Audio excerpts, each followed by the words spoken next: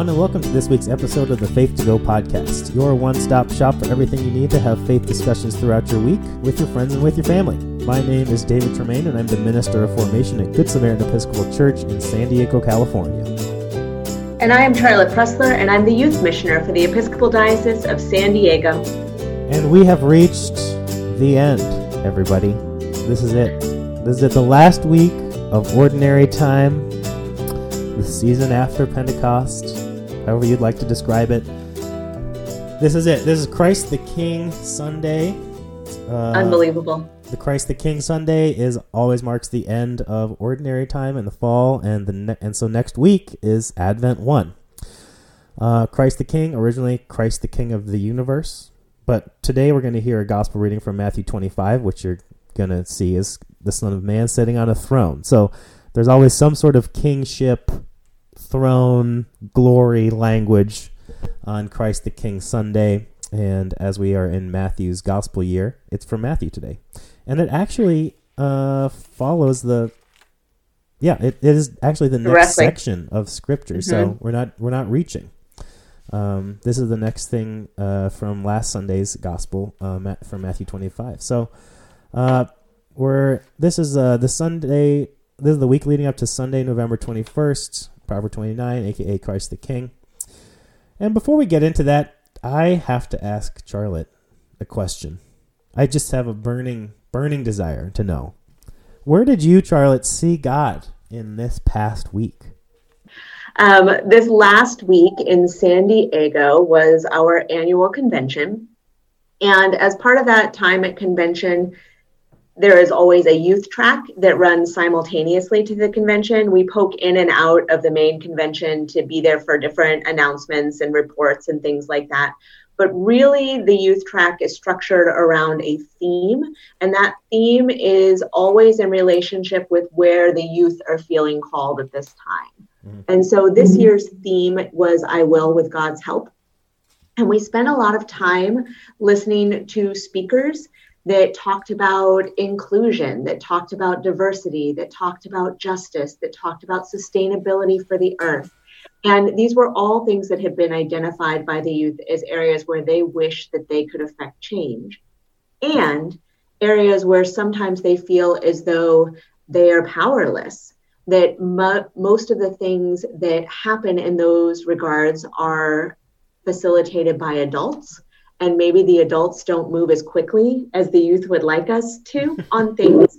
And so what we were really leaning into in these conversations was, what can we as youth ministry in the Episcopal Diocese of San Diego, with youth at the helm, do in the next 3 years to affect change in these areas that they care deeply about, these places that they want to work for peace and justice.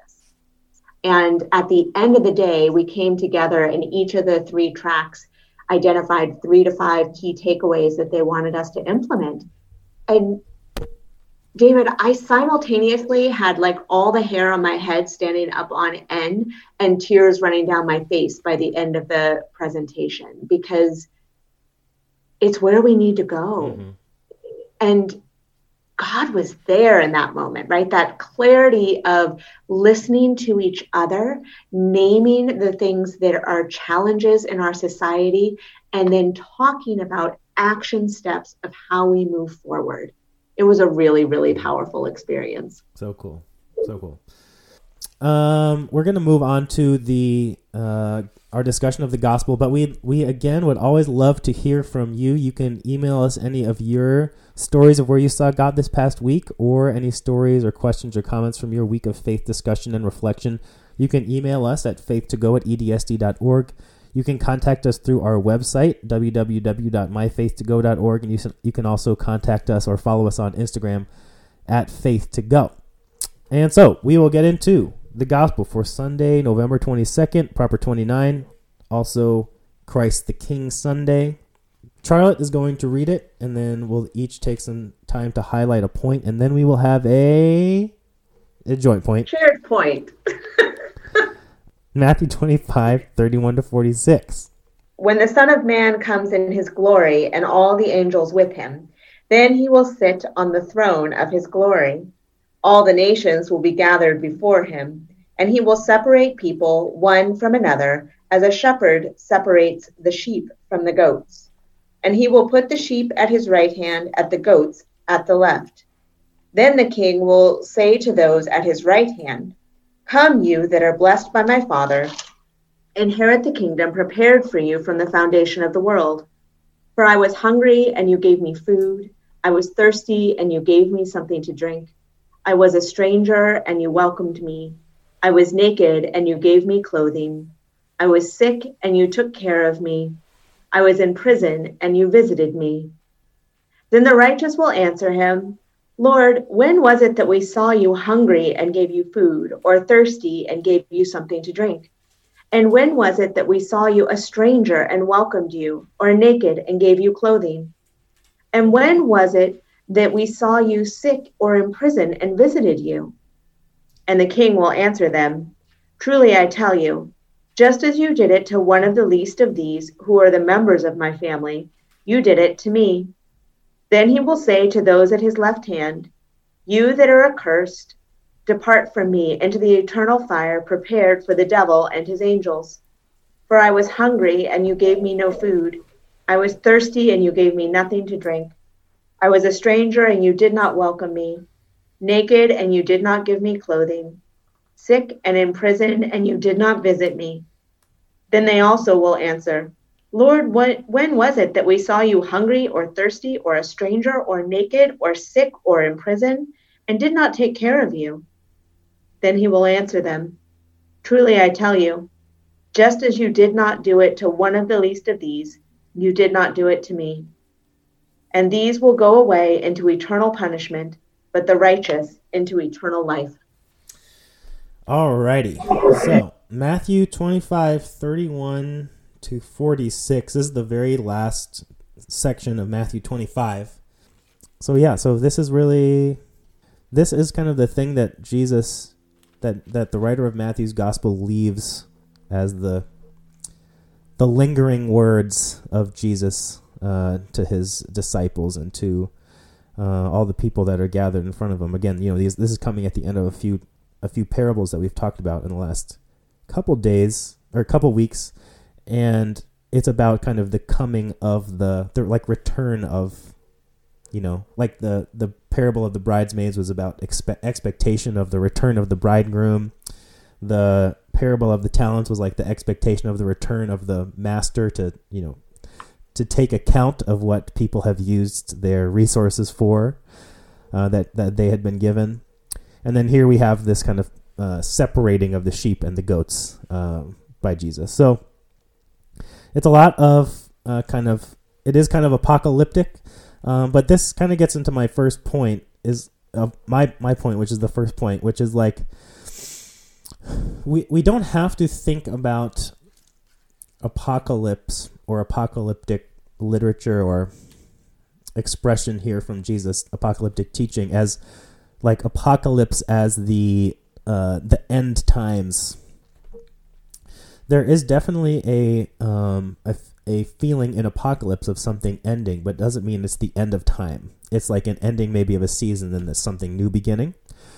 Apocalypse, though, as in its Greek, means a revelation, an unveiling of something.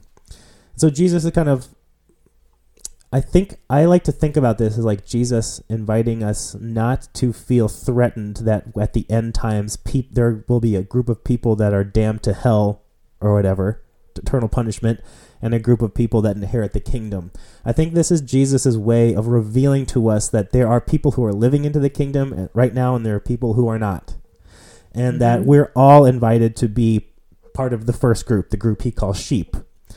And it's interesting that he doesn't say that all the nations come before the king, so there is like a judgment that is happening right now. Think about it happening right now, okay? Like there's behind this curtain of reality, there is a judgment playing out where some people are living into the kingdom and some people are not. And the people that are living into the kingdom feel this abundance of the reality of the kingdom, and the people who don't feel that they have lost something can tell that and are living into a feeling of like eternal hopelessness, punishment, fear, scarcity. It's interesting to see. One thing that struck me when you just read that, Charlotte, that I hadn't even thought of before when we were talking about, what we wanted to talk about, was that Jesus doesn't say all the nations, all the Christians came before him, or all the faithful people came before him and were separated. It's everybody, all the nations came before him, and they didn't separate the ones who believed in Jesus or said Jesus was this thing or that thing, and then all the ones that didn't. It was based solely on action, solely on how people lived with one another. It was not the people that believed the right thing were separated over here, and the people that believed the wrong thing were separated over here.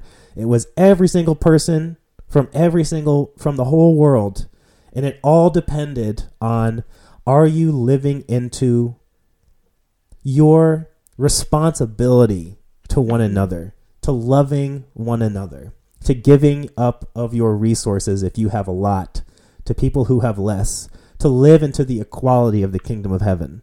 And when you're doing that, you are inheriting something that God has desired you to have since the beginning of the world, since forever. So it's not so much that Jesus can see into the future and see, oh man, someday, you guys, watch out, you're going to be judged. The Son of Man is going to go up into the heavens, sit on the throne, and judge you in X number of years. It's like, you've got to live into this reality now. Come on, people. Like, there is something more here for you now. And you are responsible to one another. And guess what? I don't care what you believe, who believes which thing, who's part of which faction and which sect. I care how you treat one another. This is what's most important. Because how you treat one another is the thing that is going to give you this inheritance. That is when you treat one another this way, you are living into the kingdom of heaven. And that's happening right now. That's not happening later. That's not happening when you finally take this account. It's happening at this moment. He's pulling back the veil saying, this separation is already happening. People are already separating themselves into the people that are able to live into the kingdom and those who are not. But guess what? I want everybody to live into the kingdom. I don't want there to be goats. I just want there to be sheep. And that is, that's the goal, I think, of this whole teaching. Not to be ominous, but to be a truth teller and to encourage people to recognize what their call is from God. Yeah. And I think that to a certain extent, that goes into my point, which is point number 2, which I am affectionately calling not using the Bible as a checklist. But when I was thinking about this, as I was sitting with the scripture this week and preparing for our conversation today, I was thinking about how Jesus rattles off a list, as Jesus is wont to do. He likes to name things in groups, certainly. But in this instance, he was like, I was hungry and you gave me something to eat. I was naked and you gave me clothes. I was in prison and you came and visited me. And, our temptation in that is, okay, naked and give you clothes. I'm going to go clean out my closets. I'm going to take everything that I no longer want or need and put it in a bag and take it down to my local thrift shop or homeless shelter so that people who have less than me can have something. And by doing that, then I'm doing that for Jesus. And I can guarantee you, as a person who has cleaned out my closet a lot of times in my life, that never when I have cleaned out my closet have I actually felt like I was hanging out with Jesus. Right? And I want us to recognize the fact that charity and justice are not the same thing. And that maybe what we're being called to in this, maybe what we're being pushed to in this, is identifying how we build relationships with people who are in that place of having less than, where they are feeling marginalized, where their lives are challenging and hard. And in those times when we are in a place of abundance, when we are successfully navigating our lives and living well into them. And while it's important to provide coats and blankets and shelter and food and all of those things are really important, it's more important, my opinion, just going to put it out there, it's more important to really see each other, to offer comfort, to offer connection, to build relationship, and to then take it even one step further than that and consider, how do we affect change in a way where people don't have to be hungry, where they don't have to be naked and without shelter, where prison is a life sentence that you never recover from, even after you have served your time and come back out into the world. How are we called? How are we pushed to work towards that? And what is holding us back from doing it? Yeah. Yeah, and I think it's interesting because I also, like, when someone mentions Matthew 25 and I think about it, I think so much about, like, how it's calling us to, like, give resources out to people. So I have resources and I give them away. And I don't remember that, like, half of the directives here are not about material resources at all. You know, it's like, welcomed the stranger. That's not, that's about a spiritual and relational resource. You know, you visited me in prison. Yeah. And I was sick and you took care of me.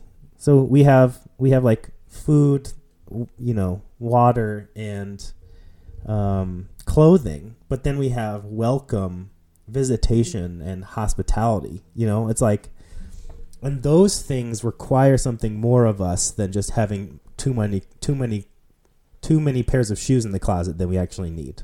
You know, like, that is pushing us to relationship. And so relationship is the thing that helps us, that creates the inheritance of the kingdom of heaven.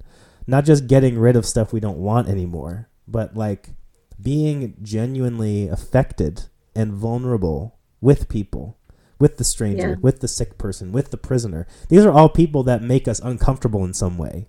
You know, we are uncomfortable with sickness. We are uncomfortable with the imprisoned. We are uncomfortable with the stranger. And Jesus is saying, I'm going to be in the one that you feel least comfortable being in relationship with. So what are you going to do about that? And then I think the last thing you said, kind of gets us into the third point, because what struck me, another thing that struck me in this, is that, like, in the story, he's bringing together this first group of people, the sheep, who have done the right things, but didn't realize they were doing the things that Jesus was going to require of them, right? So it's like they are surprised to learn that they had done things that Jesus was, or the king in the story, was interested in them doing, to inherit the kingdom of heaven. So it's like, it's interesting to think about that, how, like, we can't now do that. You know, we know, we've read the story. We know too much to claim that, you know, we did it, without recognizing that we were supposed to, you know, but I think it's an interesting thing to, like, to question our motivation and to strive for the kind of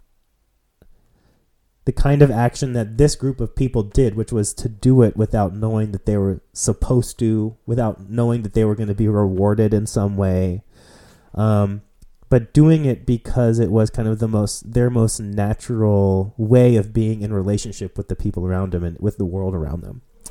And so, you know, I think we have a lot of, I don't think it's about, I'm not saying that we need to, like, I'm not saying that there's like a motivational goal, or that there's like a right and a wrong reason for doing these things, but that we will live into the kingdom of heaven most fully as we grow in our motivation. You know, as we, like, you know, I don't really know how exactly to describe it, but it's like, if it's okay, whatever the starting point is, whether it's I'm doing this because like you said, this is my checklist for Matthew 25, or I'm doing this because it makes me feel good, or I'm doing this because I need community service hours, or I'm doing this because I have too many clothes in my closet. Like, wherever we're starting is great, but that there is a journey that we're invited to go on as we open ourselves to the vulnerability of these actions. That when we really live into this invitation and we begin to see Jesus in the people that we believe that we are least comfortable being around, that we see Jesus in the situations that we are least expect Jesus to be in, that something grows in us, something is different in us, something is cultivated in us that's beyond the checklist, that's beyond the feeling good, that's beyond the getting rid of extra stuff. That is really living. We're doing it. We're not doing it so that we can get sorted into the right house and get into the kingdom of heaven. We're doing it because it is the only way that we can live anymore. It's like the only thing that we can do. It's that service is the most natural expression of our identity. And I'm not pretending like I am there, that I do that. I certainly don't do that. But like, I just have this I have this kind of feeling like that's kind of where Jesus is also inviting us, is like on this journey. If this journey is unfolding right now, even if we're doing the things, becoming aware of why we're doing the things, knowing what our motivation is, and knowing that there's something more to it than that, and that will help us to continually inherit in a deeper and deeper way the kingdom of heaven. Well, and I think that there is also the possibility then to reflect back just a couple of weeks, right? We had the Beatitudes on All Saints Sunday. And one of those are, blessed is the pure in heart. Blessed are the pure in heart, for theirs is the kingdom of heaven. And everything that you're saying right now, David, as we were exploring point 3, to me, that is becoming pure in heart, right? That your motivations come to this place. And you and I talked about this a little bit before the show. Purity is a loaded word. Mm-hmm. It can have meaning for people that isn't necessarily the intent of how I interpret it in this situation. But for me, I think the word that I would use as I'm listening to what you said and processing this whole thing is wholeness. Mm-hmm.